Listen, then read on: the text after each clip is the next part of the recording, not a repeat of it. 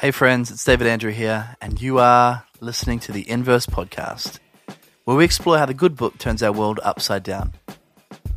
Today's episode is Jared's good friend and cricket tragic, Reverend Renee August. We couldn't be more excited to have her on the show. Renee is an ordained priest in the Anglican Church in South Africa, where she was mentored by Bishop Desmond Tutu. Thanks to comedian Trevor Noah's book, Born a Crime, more people are becoming aware of how much our dialogue about race is often dominated by the North American discussion. And there are different complexities of colonization elsewhere in the world, like South Africa. And Trevor Noah has learnt the hard way through his incredible insensitivities to those realities within Australia. By the way, if you're part of our Patreon community, please don't miss the incredible discussion on the Australian context of colonization with Aboriginal theologians, activists and allies including Nicole Volosky, Adam Gowan and Chris D'Souza, discussing with Jared, Drew Hartz and a Blacktivist theology. Renee is also a leader at The Warehouse, a church network in Cape Town dedicated to addressing poverty and injustice effectively. It's at The Warehouse where Jared and Reverend Renee collaborated last year and did this interview. You're also going to hear in the background another incredible leader, organizer and a spoken word poet, Tandy Games. Don't worry, there's going to be an interview with Tandy on the podcast later this year. And in the podcast notes, we'll put up an interview she did with Jared at the Justice Conference in South Africa. Talking about links, before we go to the interview, you'll also find that there's a link to Jonathan Martin's podcast that I forgot to link last week because I was just so keen to get to the meat of what Jonathan was saying. So I apologize. We love him very much. He loves us. It's okay. We're all cool. To link all of the links together, I'm really excited to meet Reverend Renee and Tandy with Jared and Jonathan Martin as we're all going to be in South Africa later this year. So more details in the coming weeks about how you can be a part of these adventures if you are in the neighborhood.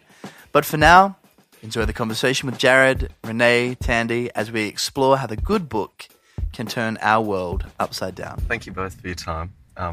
We've had a fun day trying to stalk your friend Desmond Tutu, who unfortunately wasn't very well, and I'm trying to think about his health and not my feelings.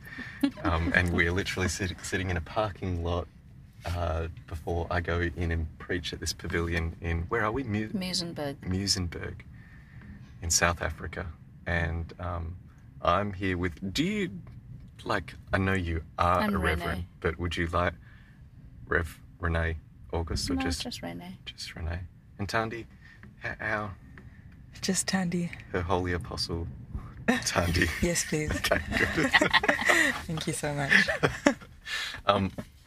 I am pleased to be with both of you. Tandy, I had not heard of your fame until being here. Renee, you're a different story, however.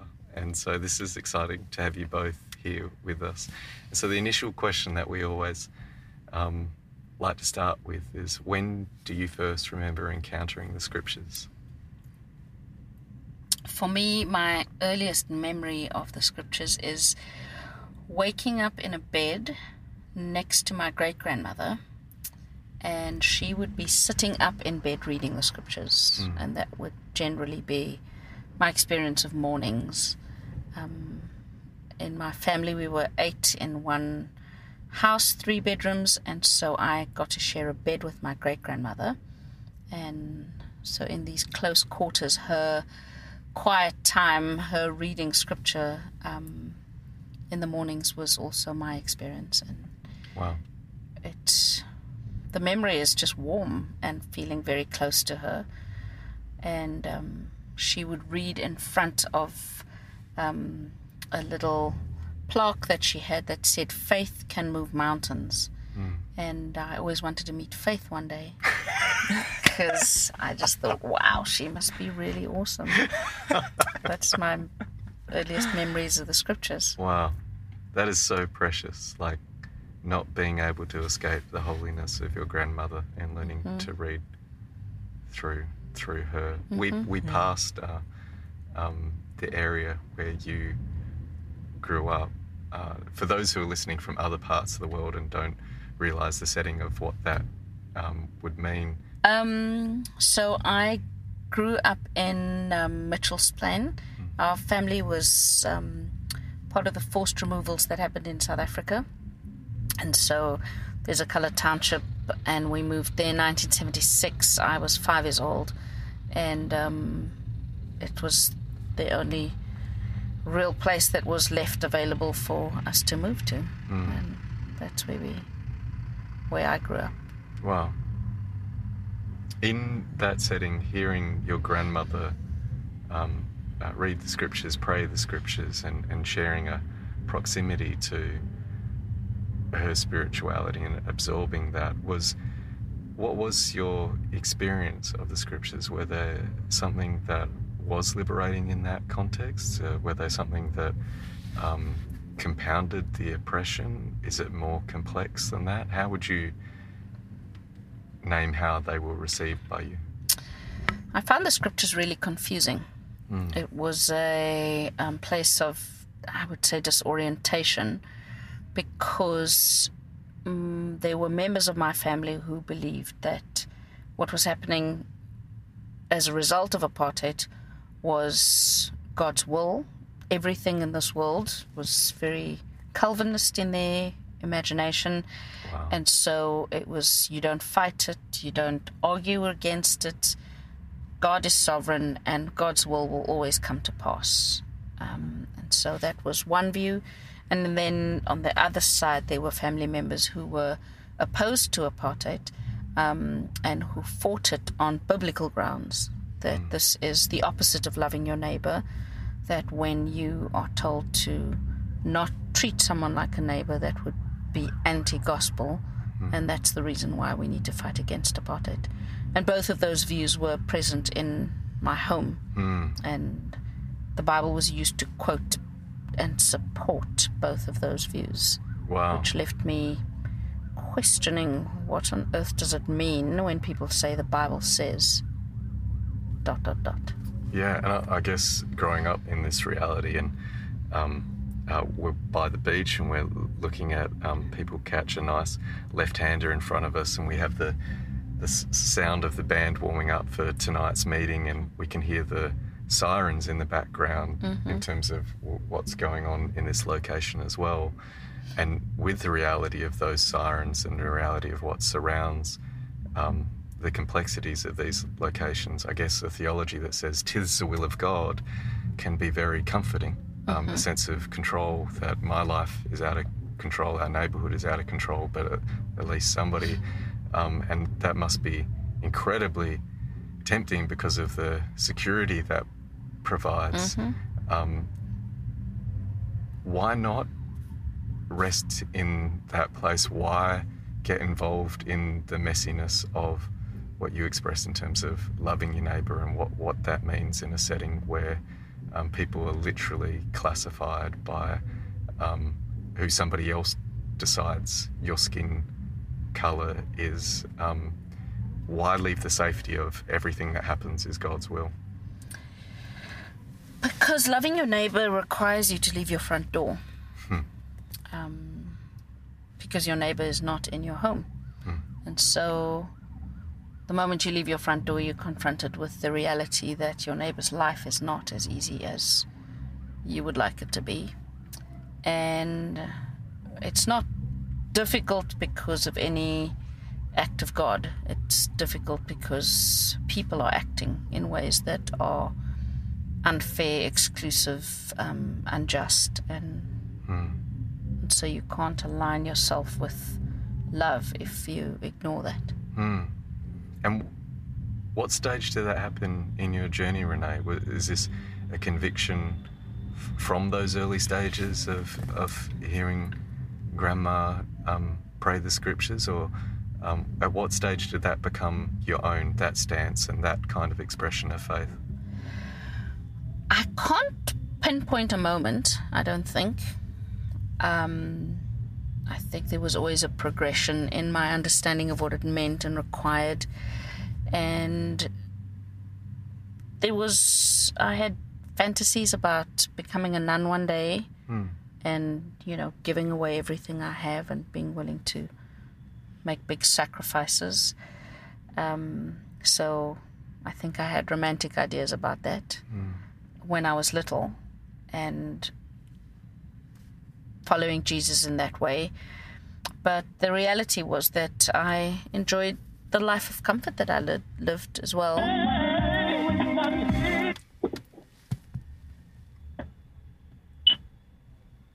I'm so sorry.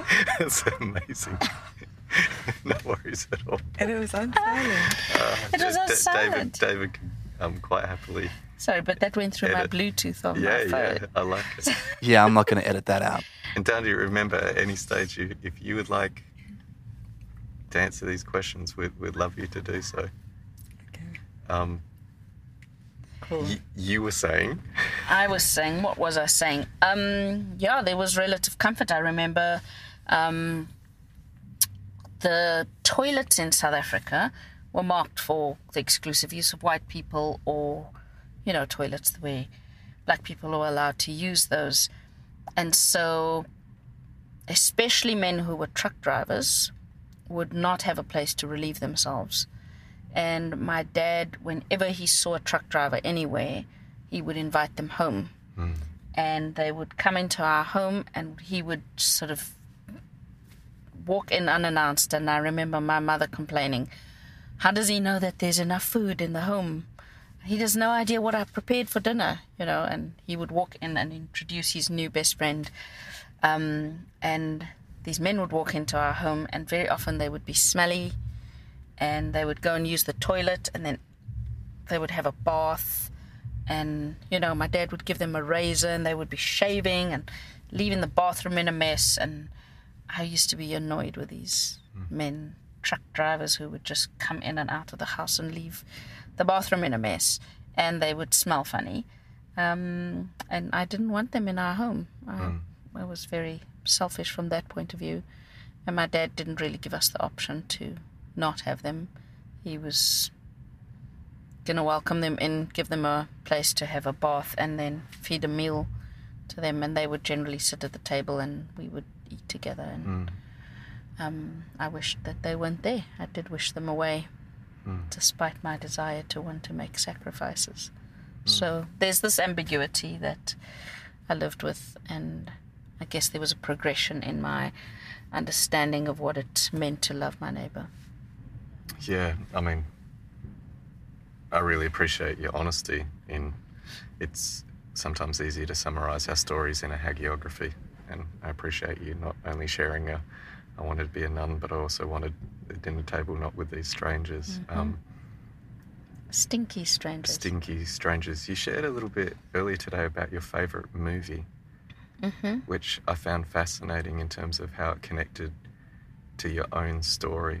Was part of, well, do you want to share what that was, and how that connected for you, and reflecting on how your parents raised you in the context of apartheid and their involvement in the movement to see an end to that and trying to protect you? And yeah, my favourite movie is Life is Beautiful. I don't even remember who directed it, but it's an Italian movie, and the only subtitled movie I've ever watched, being dyslexic. I had a very good friend of mine sit next to me. Should I have said amen then and actually confess my dyslexia? Is that why you were looking to amen? Feel free, Solidarity. Yep. And so we sat shoulder to shoulder with our heads next to each other, and she read the subtitles through every single line of that movie. So I had the luxury of just watching it, and she read it to me. But I found the movie profoundly beautiful because of the storyline. There's this young child who is in Nazi Germany, and he has no idea what's happening, while his father and his mother are both living in concentration camps. And his father sort of tells him, oh, this is a game, and these are the rules of the game, and nobody must be able to find you. You must try and remain invisible. And if we get to a particular point and find mommy again, then we won. And so when soldiers come by, you know, he just explains this is all part of the game. And so this little boy has no idea what he's been through.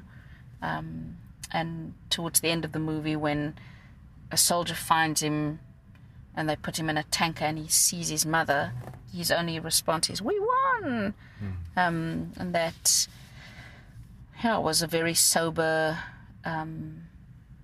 recall of my own life, that there were certain things in South Africa that was miserable and horrible and unjust, and my parents chose to tell us a different story, not to lie to us, but to simply tell the story of South Africa to us differently. And I now appreciate it. I didn't back then, but I'm now grateful for what they did, and also just thinking from the point of view of an adult, thinking what must have cost them Yes. to be able to do that. So I'm really grateful to them for that. Yeah. I find so confronting how out there you are with your dyslexia.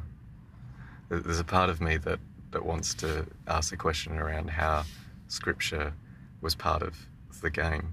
And there's another part of me that I have worked my whole life to hide what you talk so openly about. And you're internationally respected in terms of contextual Bible studies and leading that and facilitating that in such incredible ways. And it's been a great honour of mine since being here to share in that work with you, and you're so well respected. And we are talking about a text, and texts are very difficult for us, and I work so hard to hide that, and you're so open with that. I've never heard a theologian talk about how difficult texts are in general. What is that like for you in the midst of all these other realities that you hold?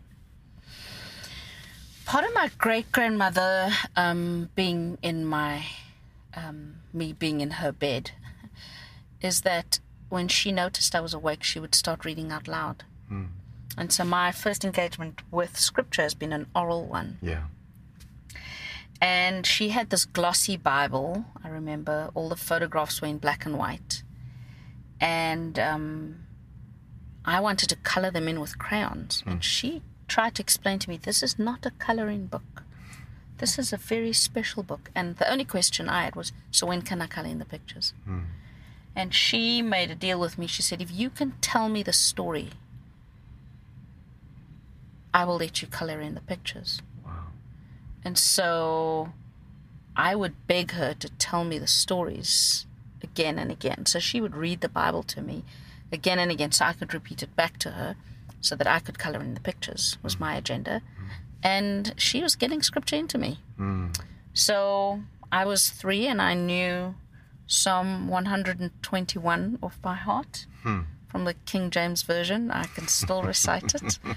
And Psalm 23 and Psalm 1 and, I don't know, random Psalms. I was a little party trick. They would call me when there were visitors and they'd say, recite whichever Psalm, and I would stand there and had no idea what I was saying. But there were passages of Scripture that I had just memorized. And so there was a love for Scripture already. Yeah. And I think there's something about that. I don't have problems believing that the Bible is the living word because those words lived inside of me still does. Wow. Really. Yeah. And so I can read, I just find it very difficult to read. And I find it easier to read with a ruler, and so I do read Scripture. But I try and memorize chunks of it just so that when I need to read it in public, especially as a priest, I just am able to do some of it from memory and not rely only on my ability to find words in a text. When did the game of that memorization actually become this? Because what's so striking about you, Renee, is the way that this text lives in you in ways that constantly causes Christ-like trouble. I don't know what you're talking about. And the funny thing else is everybody else knows exactly what I'm talking about. That when did it move from something that was wheeled out to impress family, friends, to become a form of dignity and resistance in the midst of that, and being willing to enter the fray? And I think the Kairos document is an instrumental piece in that story, because while there were these differing views on what apartheid was, whether it was God's will or something that was opposed to God's will, the Kairos document gave us language, biblical language, to talk about what Scripture requires of us. Amazing. And what that invitation meant. And so I guess that was sort of the first starting place. And then... Can I just name that I know a few people who would name theological documents as like life-changing. Like that says a lot about the theological work that was being done here, like, and how significant that actually is. That's amazing for me to hear. Well, I would say the Kairos document is not a theological document. It was written as a letter to the church. And it was written by a group of young lay people who were tired of the church's silence about the brutality of the police in townships, especially in Soweto during student uprisings. Yeah. And it raised so many questions when you go to funeral after funeral after funeral and you see police move in and, you know, they're killing people in the name of Jesus. Those questions lived so acutely inside the bodies of these people that they began to ask questions of the church and then started writing this letter to the church as a way of saying, we notice that there's no difference between what the state is saying and what the church is saying. And we don't understand that in light of what Scripture is saying. And so this letter to the church then later became a document. And so I wouldn't call it a theological document. I think it is primarily a letter to the church. Wow. It still is. Epistle to the church in South Africa. What's that? An epistle to the church in South Africa. An epistle to the church in South Africa, exactly. Incredible. Yeah. I cut you off. You were going to say something else, but you need not. I just didn't want to make sure I didn't lead you back onto the track. I don't know. It was the Kairos document. Oh, and then part of the Christian group at my high school was involved with a ministry called Scripture Union, and they had camps for intentionally multiracial camps. And so it was my first opportunity to be in a temporary community with a group of people who were racially diverse and to begin to ask questions about South Africa, noticing, hold on, but all their bits look like my bits and it's just a different color. And, you know, what does humanity mean and look like, and trying to make sense of all of that. That kind of, I think, became impetus as well for me to get involved in some of the issues that were facing people who were my siblings. Yeah. When you hear sermons, theology, worship from elsewhere, what gifts out of your own experience do you feel there are for the church elsewhere, or out of the South African experience more generally? But as a woman who under apartheid was designated as coloured, as a priest, what are others missing out on because they don't understand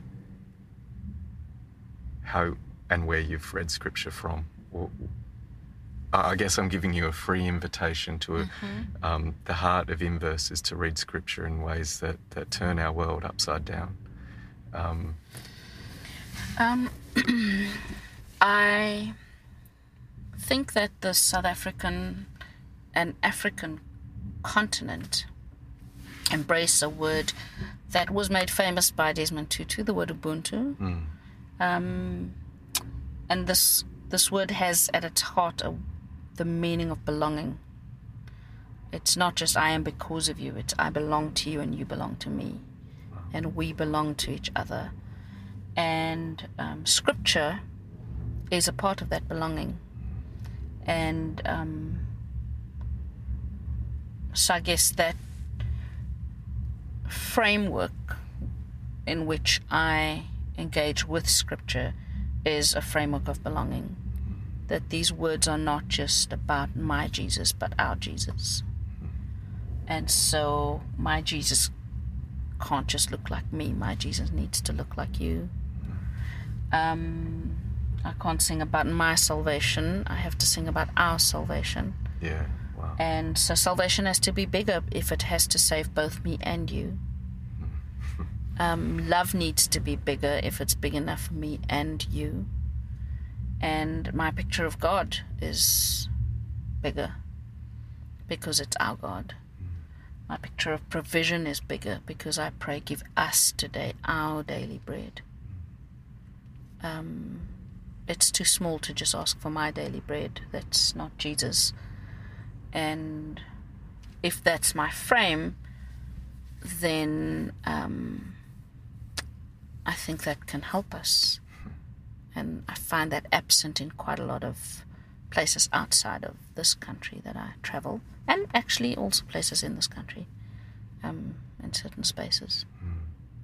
I've been aware, just being here for 2 weeks, the use of the word them, which has a certain...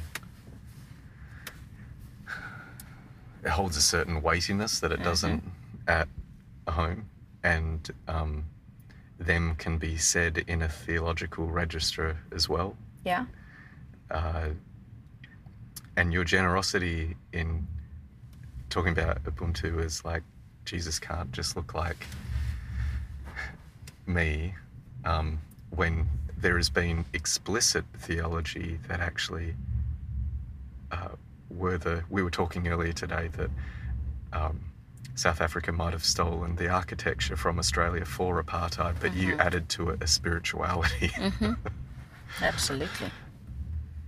The struggle for a Christianity which is liberating instead of oppressive, where does the generosity to say, not just like me, when I feel it would be so understandable in response to go, just like me, not like you? Well, where does that come from? Because that is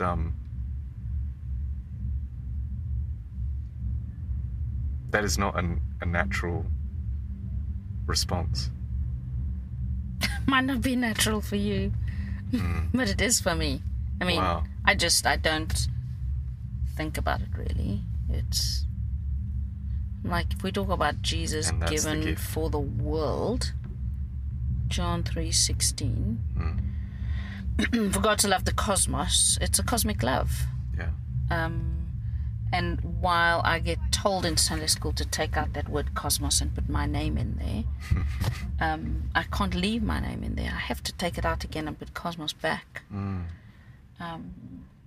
Because otherwise salvation is reduced to my identity and gender and needs and preferences. So Yeah. it's just unbiblical Yeah. to start with, Yeah. but also not how I was raised. Yes. Well, I'm really appreciative of the lessons of your grandmother actually informing a larger audience. I've asked if you'd choose a passage of scripture and if we could spend the rest of the time. In that passage. Well, before we do that, there is, I know that you asked something about an experience that shaped or formed the way I read the text. And I did want to just mention a community of friends who were part of a conversation for about 8 years. And the group was called Amahoro. Amahoro is the Burundian word for shalom. And we, at the invitation of a host of friends, got together and asked the question, what are the 10 biggest issues on the continent of Africa? And we came up with a list of about 8 things. I think it was a list of 8. And we then agreed with one another that we would meet together every year for the next 8 years, reading scripture through that particular lens. And that process of doing that, but also the community of friends that we gathered around with in countries around this continent has profoundly shaped my ability to listen to how Scripture is heard and received and lived out in context outside of my own. And to be able to have the privilege of saying, well, let's read Scripture through this lens of economics. And for me to do that from a South African point of view, but then to listen to you, and what does that sound like in Burundi? And what does that sound like in Tanzania? And what does that sound like in Mozambique? And when you're thinking about your life in the US, what does that sound like? And, what about Australia and in Canada? And what does that sound like in Sri Lanka? And to be able to hear the wealth of perspectives and the richness in our picture of who God is, and just the dynamic relationship that comes from translations. I think we've been robbed if we only read a translation in one language. Yeah. Besides knowing Hebrew and Greek, which I don't. I passed it, but I don't know it. There's certain words that just, they don't work in English. And then when someone tries in another language to explain this word to you, it kind of blows your English understanding of the word. Yes. And then English is my second language, so I also know what that word is in Afrikaans, in my mother tongue. And there's certain words there that's just like, it has depth and it has like resonance in other places that just is able to, bring life to the text in a new way. Wow. So, yeah. Yeah, that was a very formative time for me, sort of between 2007 to 2015. Yeah. Wow. Thanks for sharing that. Which passage of Scripture would you like to open up? Yeah, do you want to... Renee, what passage have you chosen for us? Mark chapter 5. I'd like to do the whole chapter, but we'll just, for time's sake, 21 to the end of the chapter. Fantastic. And Tandi, are you going to read for us? Yes, sure. Thanks. When Jesus had again crossed over by boat to the other side of the lake, a large crowd gathered round him while he was by the lake. Then one of the synagogue rulers, named Jairus, came there. Seeing Jesus, he fell at his feet and pleaded earnestly with him, "My little daughter is dying. Please come and put your hands on her so that she will be healed and live." So Jesus went with him. A large crowd followed and pressed around him, and a woman was there who had been subject to bleeding for 12 years. She had suffered a great deal under the care of many doctors and had spent all she had, yet instead of getting better, she grew worse. When she heard about Jesus, she came up behind him in the crowd and touched his cloak, because she thought, "If I just touch his clothes, I will be healed." Immediately her bleeding stopped, and she felt in her body that she was freed from her suffering. At once Jesus realized that power had gone out from him. He turned around in the crowd and asked, "Who touched my clothes?" "You see the people crowding against you," his disciples answered, "and yet you can ask, 'Who touched me?'" But Jesus kept looking around to see who had done it. Then the woman, knowing what had happened to her, came and fell at his feet, and trembling with fear told him the whole truth.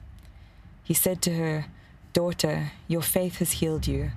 Go in peace and be freed from your suffering." While Jesus was still speaking, some men came from the house of Jairus, the synagogue ruler. "Your daughter is dead," they said. "Why bother the teacher anymore?" Ignoring what they said, Jesus told the synagogue ruler, "Don't be afraid, just believe." He did not let anyone follow him except Peter, James, and John, the brother of James.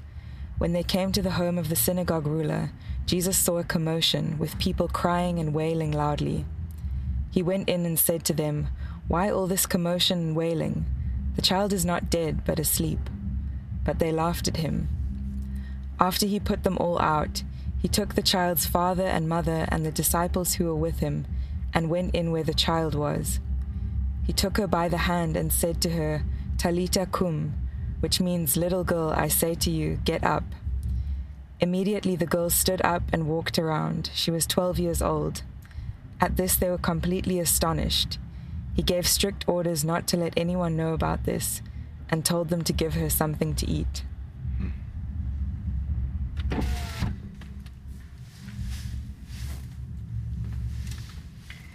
So, do I just talk? You're Renee. You do whatever you'd like to do. So, I think what I want to say is one of the practices and habits that I learned through this Amahoro conversation is just being willing to read scripture through different lenses, putting on different spectacles and seeing what emerges from the text that's always been there. And in South Africa, the language around decolonization has been a very topical one. And for me, colonization has to do with power and the reorganization of power. And so the invitation I have in this is, when we read the Gospels, Jesus was living in a time of the Roman Empire and a power that seeked to colonize Jesus and everyone else who was not Roman. And so how then, the question as I read scripture is, where do I recognize power? What do I recognize in the text as representing power? And then in the decolonization conversation, is there a movement of power? Or what is the movement of power? What is the movement of social power, of religious power, of political power, of economic power? And more critically than that, what does the actions of Jesus do to that movement of power? Wow. And then also, in these actions of Jesus, does that disrupt any systems that would have been present at the time? And so it's with those spectacles that I want to look at the text today. If you look at if I were acting out this chapter, I would have 3 people falling at their feet in front of Jesus. There would be Legion, who falls at his feet. There's Jairus, who falls at his feet, and there's a woman who falls at his feet. And Mark is trying to answer the question that we find in Mark chapter 9. Who do you say that I am? Yeah. Central to this text, if it was in a scroll and we rolled it up, in the center of the text we would find this question. Who do you say that I am? Yes. And so Mark is answering this question in the way that he tells this story. Who do you say that I am? And so it says, when Jesus crossed over by boat to the other side. I won't get into too much of the other side and what that means. But he's coming from an area that would essentially make him unclean. And he comes over to the other side. And there's a large crowd that's gathering around him. And one of the synagogue rulers, religious power, Jairus, seeing Jesus, falls at his feet. And so that's a movement I see of power, of religious power being present in a community. And then that, as it were, almost willingly being making himself subject to this Jesus character who is, the no-name brand with no power in the story. And he comes and falls at his feet in front of Jesus, and he does that because he's desperate. He says to Jesus, please come and put your hands on my daughter who is dying. And he wants his daughter healed. And so he begs Jesus, who is now unclean because of where he's come from, to come and touch, not just to come into his home, but to touch his daughter so that she can be healed. And so the story moves from this, Jesus coming from another place, and the story suddenly, everybody's moving towards Jairus' house. And I feel a lot of energy there in the story. You know, imagine Jesus suddenly, oh, yes, let's go to Jairus' house. And all of them are off, disciples included. And it says a large crowd followed him and pressed around him. And a woman was there who had been subject to bleeding for 12 years. So the number 12 is significant.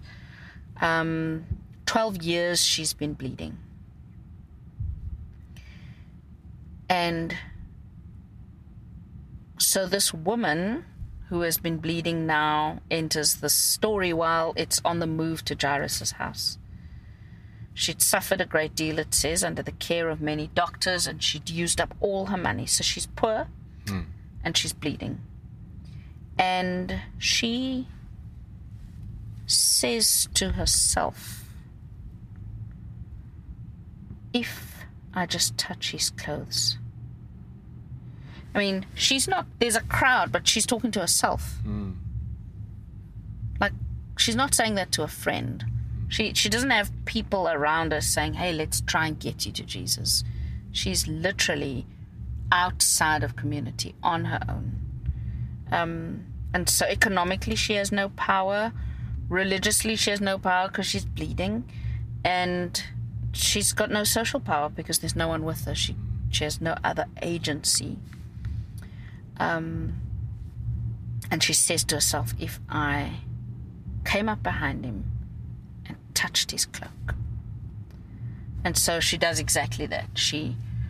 I don't know how she does it, but she maneuvers and is able to touch Jesus' clothing. And it says in Mark, immediately her bleeding stopped. And she felt that her body was healed. Now, I don't think her status changes at all in terms she didn't suddenly get wealthy or suddenly gain any friends. But what she does do is she now attracts the attention of Jesus because Jesus stops. Now, imagine this whole group of people moving towards Jairus' house, and it's like breaks. And Jesus repents is the word. Jesus turns around and asks the question, who touched me? Now, if you imagine Jairus, who's Mr. Important in the neighborhood, he's got religious power, he's got his buddies with him, he's got servants who's, on either side of him, jostling to try and get to Jairus' house quickly, and suddenly all of them have to stop. So Jesus is stopping and turning, immediately transfers social power to this woman. That movement. So she now has healing, she now has the attention of Jesus, and she suddenly has the attention of the crowd. Wow. So Jesus is reorientating the crowd, and he's relocating power in the story from Jairus, who's the center of the story, to suddenly this bloody woman. And she knows that Jesus is not going anywhere until he finds out who touched him. And Jesus asks again, who touched me? Knowing what had happened to her, Mark says, she came and fell at his feet, trembling, and told him the whole truth. Now, the whole truth is not just saying, hey, it's me. It's like the little bit that Mark tells us about who she is. She's been bleeding for 12 years. She spent all her money. She's got, all the doctors. No one could heal her. The whole story. She becomes the center of the story. Yeah. And Jesus gives her social power. Wow. And this Jesus, who Jairus fell at his feet for, is now, as it were, almost at the feet of this woman. And as she's telling her whole truth, everyone else gets to hear it. Even Jairus gets to hear her whole truth. And as Jesus hears this whole truth, he calls her, daughter. Yeah. Your faith has healed you. She's unnamed in the story. But Jesus has a name for her. And it's kinship. Yes. Daughter, your faith has healed you. Go in peace and be freed from your suffering. And so it says, while Jesus is still saying this to her, and this is from a conversation with Ched Myers, while Jesus is saying to her, daughter, your faith has healed you, boom, Jairus gets told, your daughter is dead. So you imagine that simultaneously. Your faith has healed you, your daughter is dead. And from daughter, your faith has healed you, to your daughter is dead. Imagine what happens for Jairus. I don't know what that's like. Feeling like you're desperate, you're willing to fall at your feet and grovel to ask for help. He said yes, and now Jesus is on his way to your house. And then again, this bloody woman stopping Jesus, and now my daughter's dead. How he feels about her, I can't even begin to imagine what it must be like for Jairus. I would want to strangle her and say to her, your problem could have waited. Now my daughter is dead.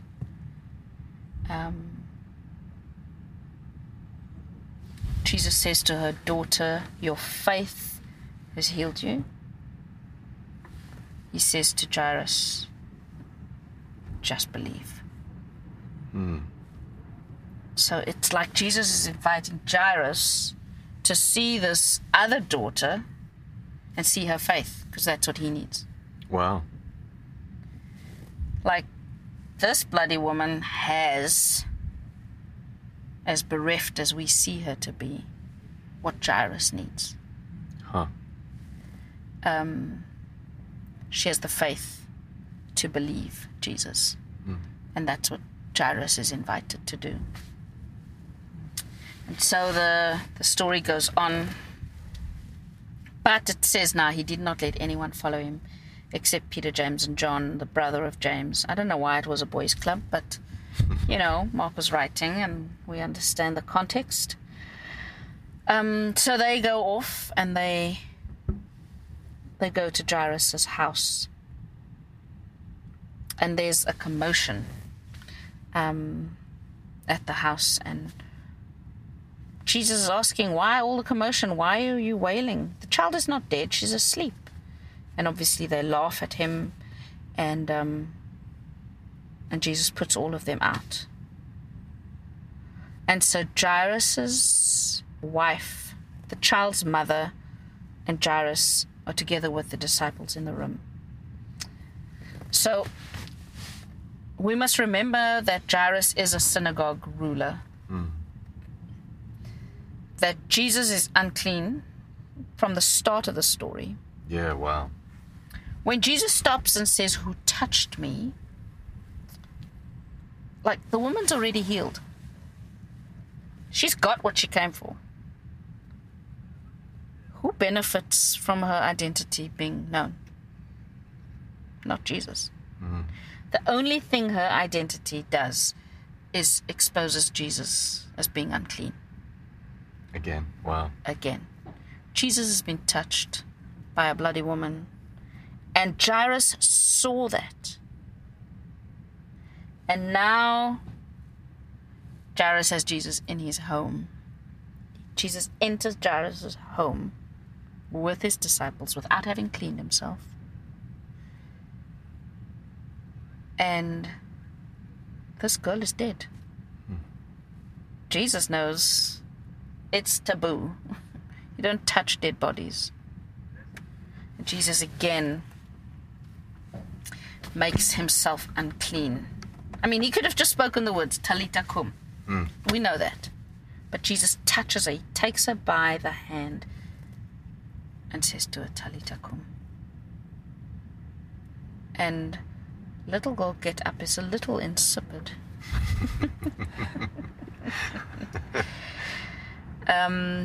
So we'll give the translators that. But it's a calling out of her truest identity.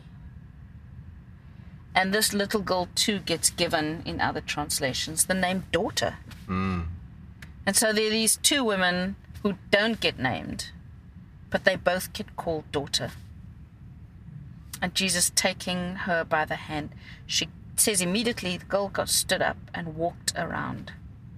And then in brackets, she was 12 years old. This woman had been bleeding for 12 years. Yeah. This girl is 12 years old. And we know the number 12 and 12 is a message for the nation of Israel. What does that mean for us if we are to follow in Jesus' footsteps, to do what Jesus does? Because, I mean, the other question behind the what's the movement of power is what systems did Jesus disrupt in this action of stopping and touching and allowed to be touched? There's the very obvious gender stereotypes that would be present within that culture, that a woman doesn't touch a man in public. And if it happened accidentally and they're not married, the man certainly doesn't tell anyone about it. So there's all this religious power that's being messed with completely. I'm glad that I'm not a disciple present in the story, because I would be asking the question, who on earth are you, Jesus? Which is the question Mark wants us to sit with. Yeah. Who are you? Well, who do you say I am?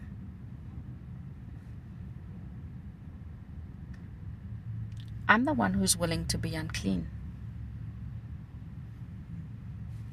I'm the one who is willing to touch. I'm the one who's willing to be touched. I'm the one who repents. Yeah. I'm the one who, through my actions, centers the one whose story is not heard. Giving social power to a woman where Jairus has to stop and listen to her whole truth. And as Jairus does that, it comes at great cost to him. So for people in power, people with influence, people who are used to getting things done, what happens when you stop with Jesus to listen to the whole truth of someone else? You run the risk of having your baby die. Wow. And that's what happens to Jairus. His baby dies. But that's not the end of the story. It's not just your baby gets to be dead. Jesus takes Jairus and says, just believe. And Jesus has the power to raise this baby of his back to life and give her back to this person of power. And I think what that says to me is in the places where I have power, in the places where I have children, and sometimes my busyness makes me lose track of those who need to be centered in the story of Jesus. That even when my babies die, Jesus can give them back to me. And that not only gives me hope, but it means that I can then take hold of the things that Jesus gives to me, not the things that I want to keep alive. Yeah. You know, every action of Jairus here is about the life and survival of his daughter. This is my child. She must live. And then she dies. And yeah, I don't know what your child is, what your baby is. But following this Jesus does require a willingness to listen to the whole story of someone who is not like me, who has no power compared to me. And in that lies the opportunity for me to receive back from Jesus the little baby that Jesus wants to give back to me. And And so I think this text has the potential to change the world, because there's something in it for all of us. If I'm the woman in the story and I have used up every resource I have and still find myself in need, still find myself wanting, still find myself powerless, the system has within it a narrative that I'm useless, that I'm worthless, that I don't belong. She could have listened to all of those stories and not found herself in the crowd. Yeah. She had to overcome the stories that everyone has told her about her bleeding and where she belonged. And she chose to believe a different story about herself. Mm. And that choosing put her in proximity to Jesus. Yeah. And so what are the narratives that I buy into that keeps me at a distance? That says I've no right to be in the presence of anyone, let alone anyone with power. It gives agency that she's able to. She's not looking for someone to go call Jesus for her. She goes and she touches Jesus, even though she knows she's breaking every rule in the book. And so there's something there. But then there's, if I'm a person with power and privilege, that walking with Jesus, like I said, requires me to stop and to turn and to listen. And to get over myself. And to be willing to let die. And to trust Jesus to bring to life the things that there's for me to care about.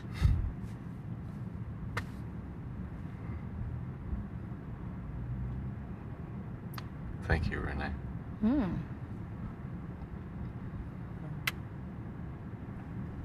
Tandi, you're not getting out of this completely.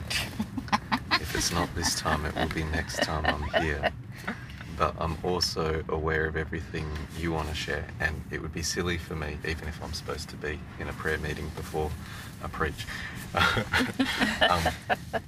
Are there reflections that you would like to name on the text as we close?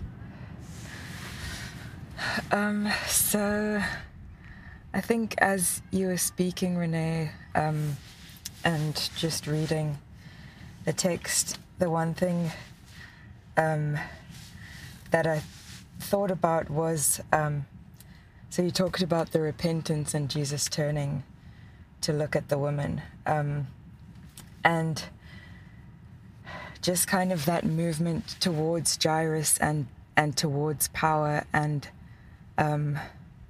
kind of feels like this wave that is just sweeping towards the power, like the crowd is behind and this powerful person knows where he wants to go and is kind of leading the way there. And that's where Jesus is going. And just thinking about like how easy it is to kind of get swept up in power, and like movements towards power, kind of whoever you are, because that's what the narratives kind of dictate. And it's very easy to go along with the narratives of the empire, and that's kind of the easy way out, because that's what we've been socialized into. And even when it is oppressing us, I think we've been socialized into kind of acting the way that different spaces ask us to act in, and showing respect and honor to the people that the system asks us to show respect and honor to, and to respect their wishes, and respect their time and respect their interests more than the interests of the marginalized and the ones that the empire seeks to invisibilize. And so I think like that you said repent is such an interesting word, because it's like, actually I repent and I turn away from being swept up in the movements of the empire and in recognizing those things and those powers and giving life and giving my energy to those powers. But actually I'm going to choose a different way, and I'm going to recognize the one with no power and the one who the system is trying to tell me to ignore and to not recognize. And so powerful what you were saying about that. It's actually when you do that, you're actually drawing the power into doing that too. And so it's not only you that ends up turning and putting those people in your spotlight, but actually you're turning the whole system on its head. So I think I feel challenged by that. And I think so something that Renee often says, which I really appreciate, is that you can't change power or you can't subvert power until you can see it. And so seeing it here meant like Jesus recognizing that touch and I guess hearing the voice or hearing the heart's cry of the vulnerable, and so intentionally doing that, and intentionally trying to make us aware of that so that we are able to see those powers and name those powers, and in doing that to subvert those powers. Yeah, it's so powerful. And even as you're describing it, I'm thinking of some of the stories of Tutu that you've shared and how he didn't move with the mob, even in simple things like praise and thanks, and how being grounded in prayer and constantly saying, not me, but all the others, and that those kind of ways of how prayer sensitizes you to who's touching. I'm also struck by both of your reflections that here is Jesus, and for him it is compassion that is primary, not cleanliness. And he thinks what's contagious is not sin, but this sanctifying work where the invisible become visible and the unheard are finally heard. And what is it as leaders, and particularly faith leaders, where sometimes the temptation is to spend your time with the powerful and prioritise the Jairuses, and tell the powerless to just believe. That Jesus does the opposite. He spends time with those who have been made powerless and holds them up as an example to the powerful of what real belief. And when you were talking about Ubuntu and what that means in this text, that Jairus' salvation is caught up in this woman. Exactly. Phenomenal. Exactly. Yeah. I mean, the 12 and the 12 Yeah. years of the woman's bleeding. This is a message for the nation. Yes. You know, your healing is connected to hers. Yes. You belong to one another. Yeah. Yeah. And that it's God incarnate who contaminates our holiness projects. And that Jesus himself shows us what it is to repent. Yeah. I mean, that's a crazy kind of humility right there. Yeah. And I think of the experience yesterday and how power was working in that workshop. And I learned so much from you yesterday, Renee, and respect you so much for the way that the agenda was able to be moved aside because people were touching and you practiced this text. You actually provided the space for those whose stories weren't heard to be heard. Yeah. While those who others would position it in places of power, or even why people are there, it was like, wait a sec. Oh no, like as the outsider, that and here's me having to learn, and thankfully so, from those who know a faith that I wish I could believe like that. Right? Like, I wish I could be that honest with my pain. And I want to thank you both, and you in particular, Renee, for trusting me in that space, for taking me under your wing in that space, for your generosity to me in that space, and thank you for this time now and the way that you've both fed into my life. It's my joy to share you with others, even if it's for selfish reasons of my friends are awesome and I want everybody to know how great they are. So thank you both. Thank you, Jared. God bless you. Well, we hope that you have enjoyed this week's episode. We are going to see you again in about 2 weeks, where we come at you with a freshie. So use your time wisely, look after the world, and we will see you in a couple of weeks.